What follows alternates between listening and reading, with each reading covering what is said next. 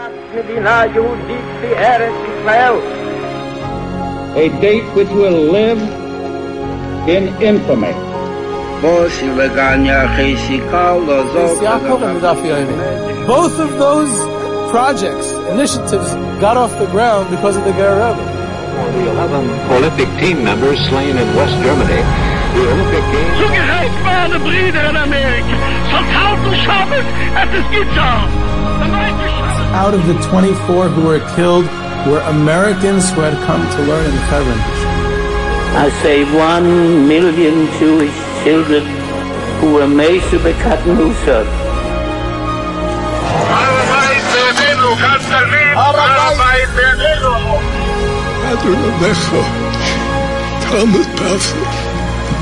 Whoever heard such beautiful words? It is never too little. It is never too late. And it is never enough. Jewish History Soundbites, bringing alive the world of our glorious past. Here is our host, live from Jerusalem, Jewish historian and tour guide, Yehuda Geberer. Welcome, everyone, to Jewish History Soundbites. This is Yehuda Geberer with another episode of Jewish History Soundbites, and this episode, part 2 of our mini-series on the Hungarian Rabbinate, has been generously sponsored by the Klein family and is dedicated in honor of their illustrious grandmother, Tova Klein, from Bnei Brak, who is a direct descendant of Gaoni Mishpachas Lev, the rabbinic dynasty who we discuss in this mini-series. May she have Arichas Yamim. And it is also Li'ili Nishmas, her brother, Moshe Elazar ben Rabbi Yirmiyahu, who was killed al Kiddush Hashem at a young age. So we're moving into part 2. We spoke about in part 1 about Hungarian Jewry, its formation in Oberland, a little bit about the Hasidim in Unterland, the other side of Hungary, the golden age of the Hungarian rabbinate, the yeshivas that are founded by various Hungarian rabbis, the growing community, and also the growing challenges of modern times. So what we're going to speak about in part 2 is the crisis that faces Hungarian Jewry in the latter half of the 19th century. We have there's the rise of the Neolog movement, which is a uniquely Hungarian Jewish phenomenon, and every time we discuss it on trips when we go to Hungary or Slovakia or any of those areas, it always raises eyebrows. What's this term, Neolog, and what is that? Where do they come from? Is it reform? Is it Haskalah? What is it exactly? And it's hard to describe because it was very, very uniquely Hungarian phenomenon. It's probably inspired by a variation of German Jewish life, of the likes of Zachariah Frankel and the Breslau Seminary. It might slightly be compared to conservative Judaism in the United States, about 60 years ago, in the 1950s. Today's conservative Judaism is probably a bit different, to say the least.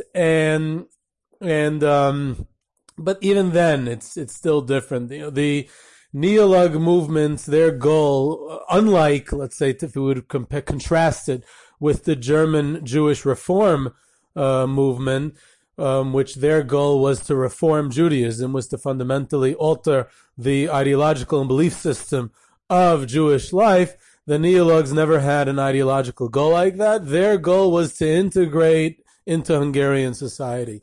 And being that was the end goal, so the whole form, it was less militant, it was to a certain extent more traditional, and the goals, the methods were different also. So it was somewhere in between, and they're on the rise, meaning Hungarian Jewry is becoming more and more integrated into Hungarian society, taking on Hungarian culture, language, education, customs. You have to, again, what we mentioned in part 1, that they're getting full emancipation in 1867, the Austro-Hungarian Empire, and the Edict of Emancipation completely changes the playing field, because what influences the Jewish community much more than internal struggles between the Orthodox and the Neolog is really the outside influence, the external influences of the government, the modern era of technology, of ideas, and things like that. And the Hungarian Jewish community is becoming more Hungarian in outlook, in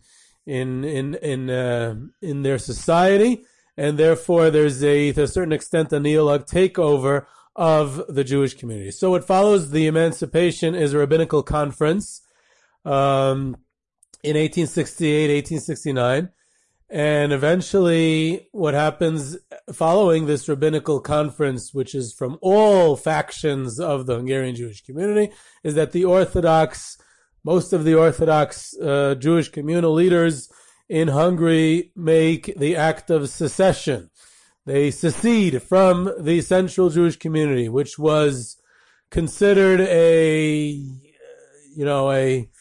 historic moment in Jewish history where there's a split within the Jewish community. And what becomes is that the majority of the Jewish communities belong to the Neolog headquarters in Budapest, and the minority of Jews in Hungary belong to the Orthodox Jewish Communal Center, which was, of course, Pressburg, the place the Chassam Sofer. Now, the Chassam Sofer died before all this happened, right? The Chassam Sofer dies in 1839, but to a certain extent, it's considered the legacy of the Chassam Sofer, the conservatism, the traditionalism, the orthodoxy, which the Chassam Sofer inspired, the fight for traditionalism and not to change any Jewish customs, not to change anything.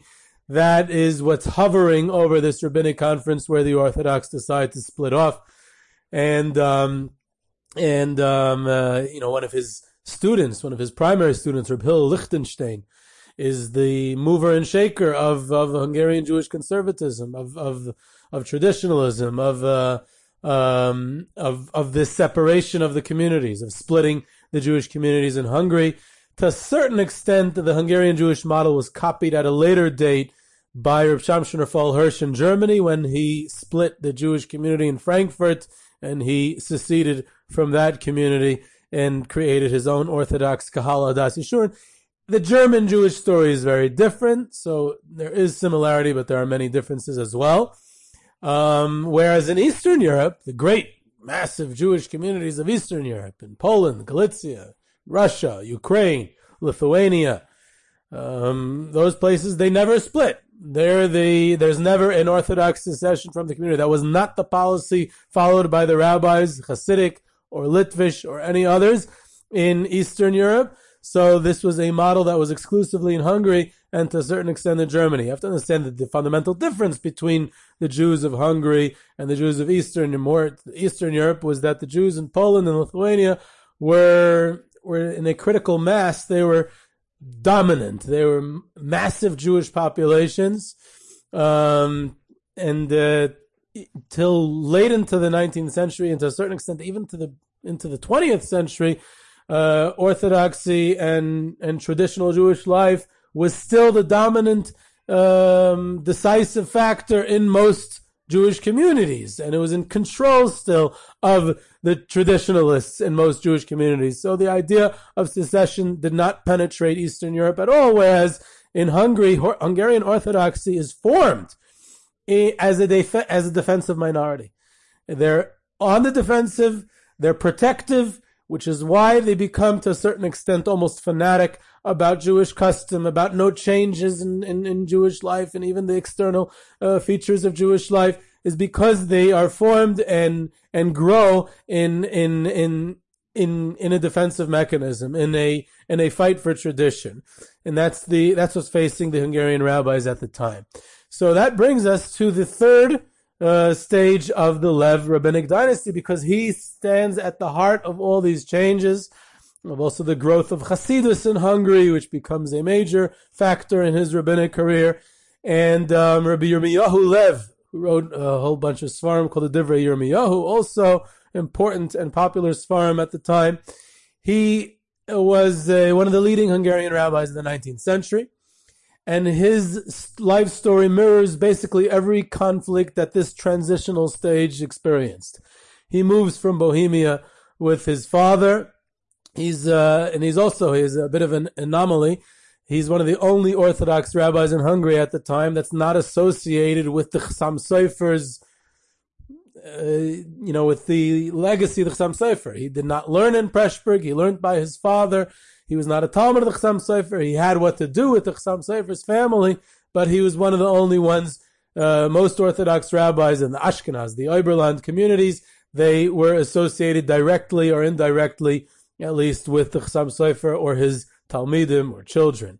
So we'll go through a series of conflicts that he was involved in, which gives us a little bit of an insight into what Jewish life was like at the time. The conflict number one was what he had with the Hasidim.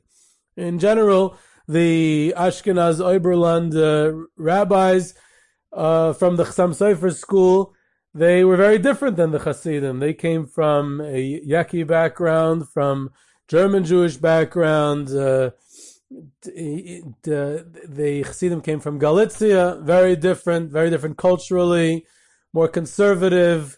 The Chassam Sofers, the Oberland rabbis were, to a certain extent, more exposed, more Hungarian or more German, to a certain extent, and the two of them now had to mix because they were now in the same country, and they're also facing similar challenges. So, there was opposition to Hasidim to a certain extent.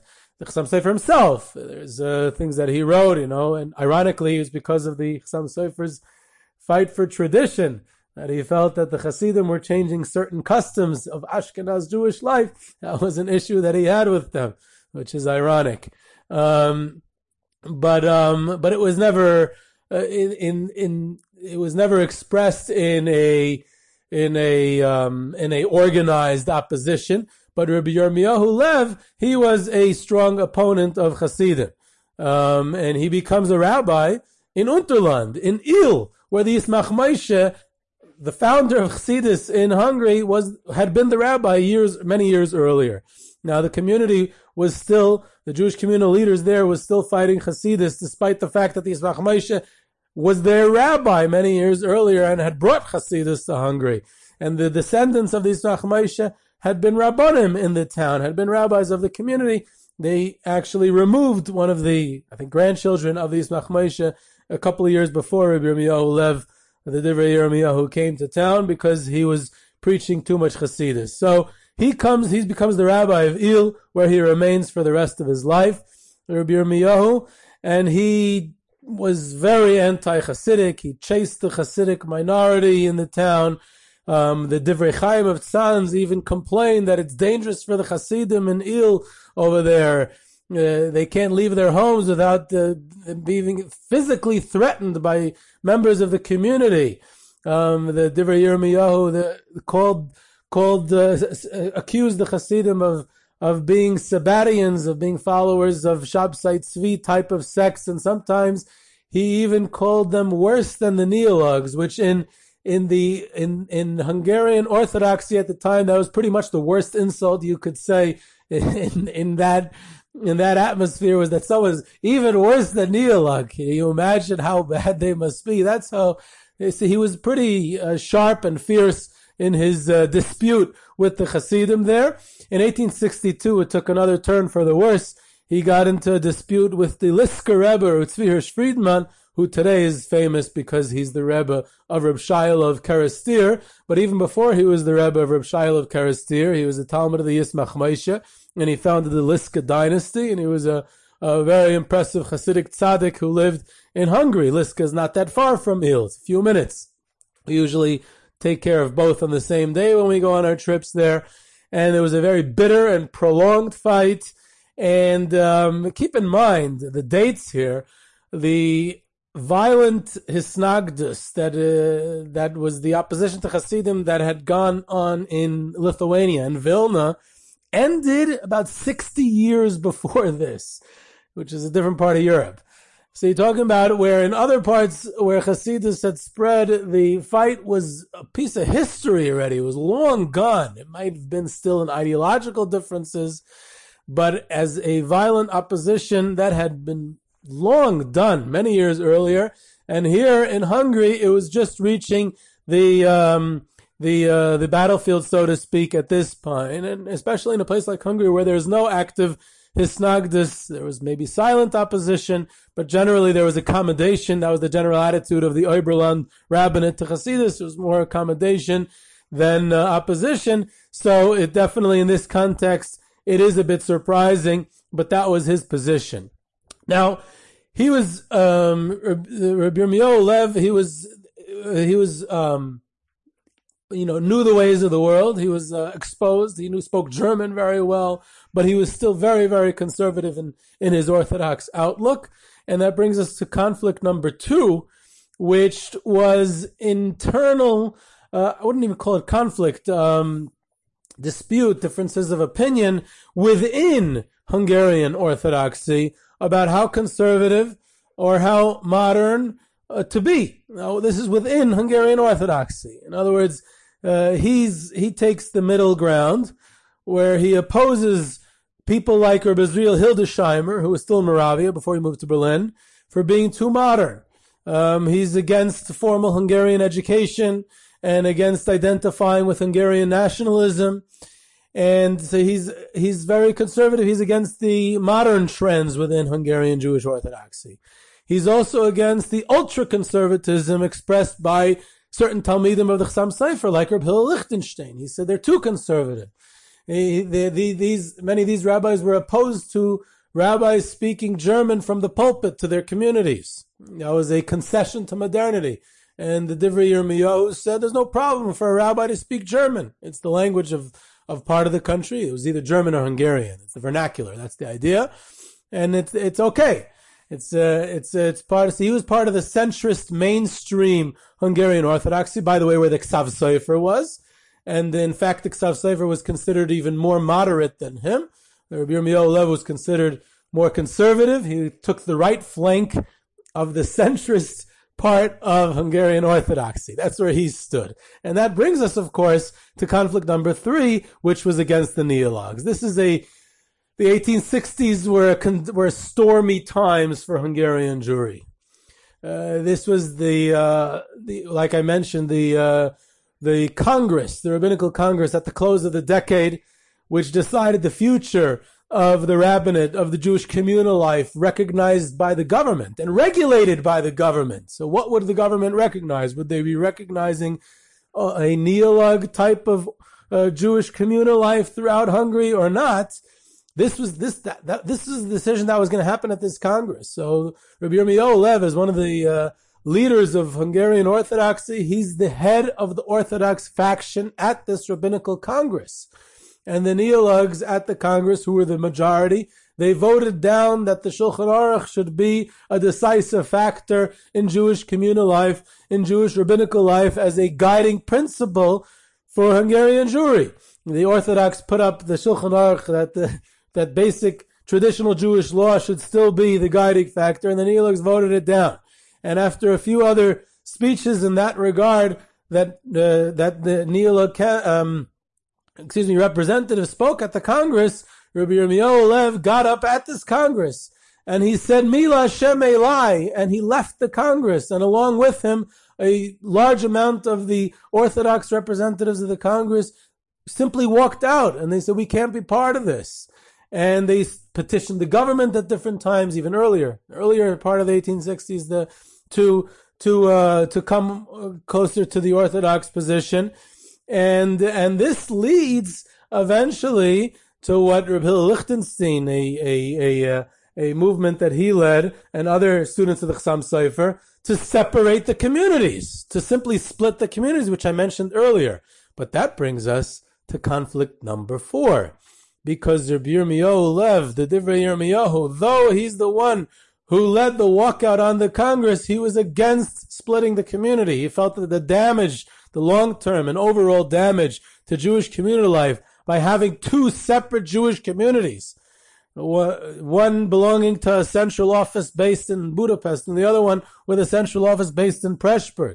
And that sometimes within the small towns, you wouldn't be able to sustain the Jewish institutions, 2 Jewish cemeteries, 2 shuls, 2 schools, and everything else along with it. It would be too damaging to Jewish communal life. You have to remember, we live in Western world today, where in places like the United States, the government does not get involved, does not regulate Jewish community life.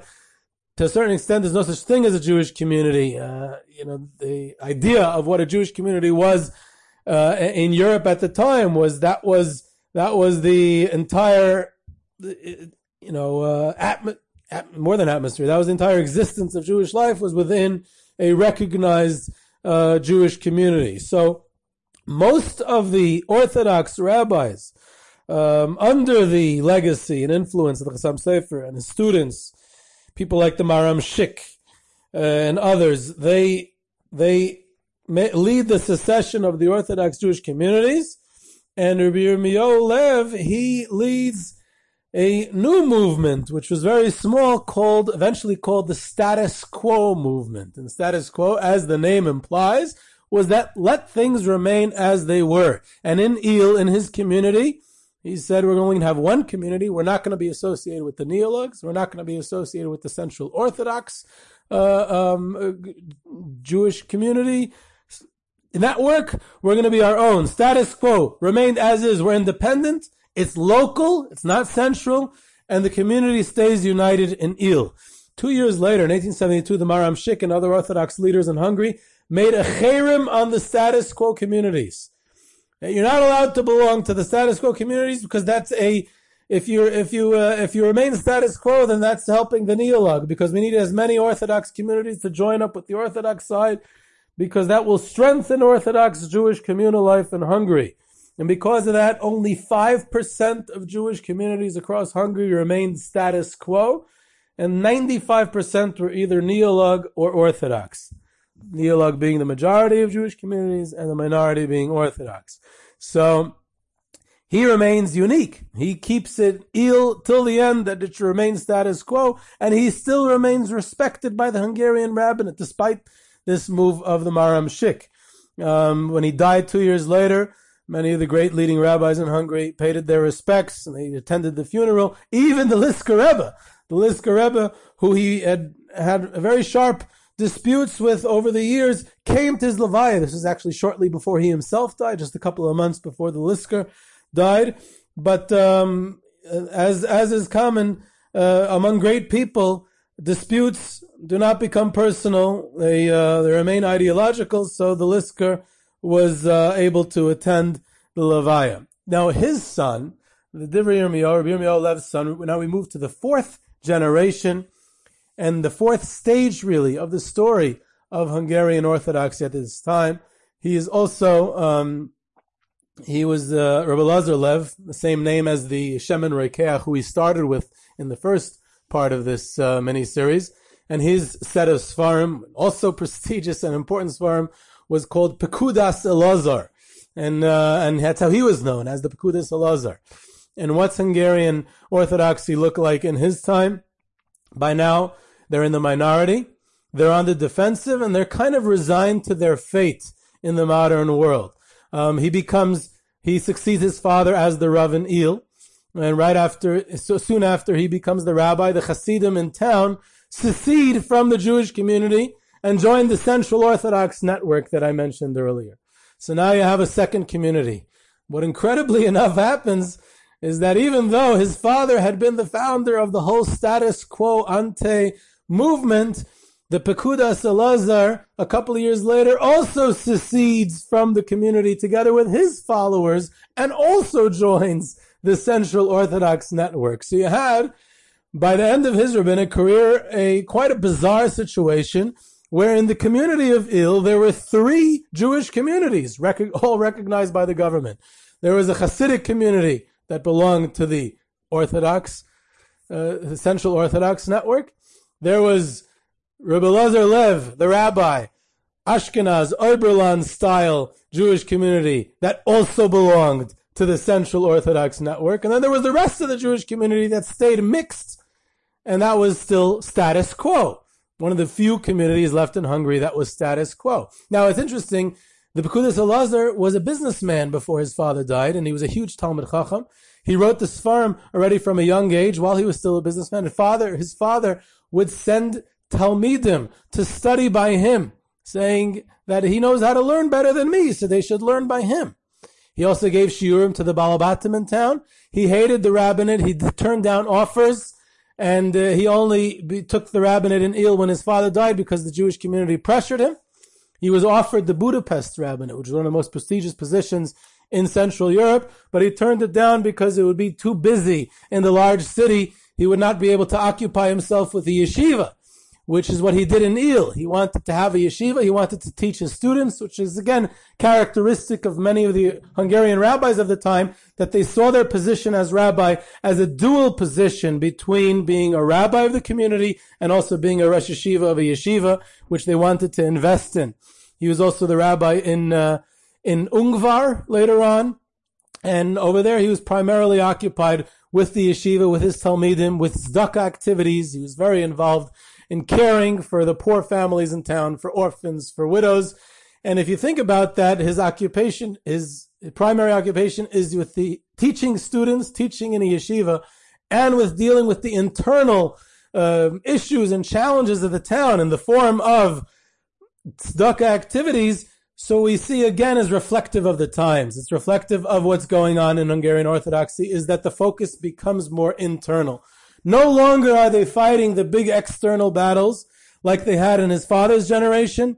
At this time, the focus is building up the internal Jewish community, keeping it strong, hunkering down so that Hungarian Orthodoxy has a chance of not just surviving, but flourishing, which it did. His son continues on that path, as well as son Rabbi Binyamin Wolf Lev becomes the fifth generation in the Hungarian rabbinate from the Lev family dynasty. There was a sixth generation also, and he wrote this son wrote a sefer called the Amtachas Binyamin.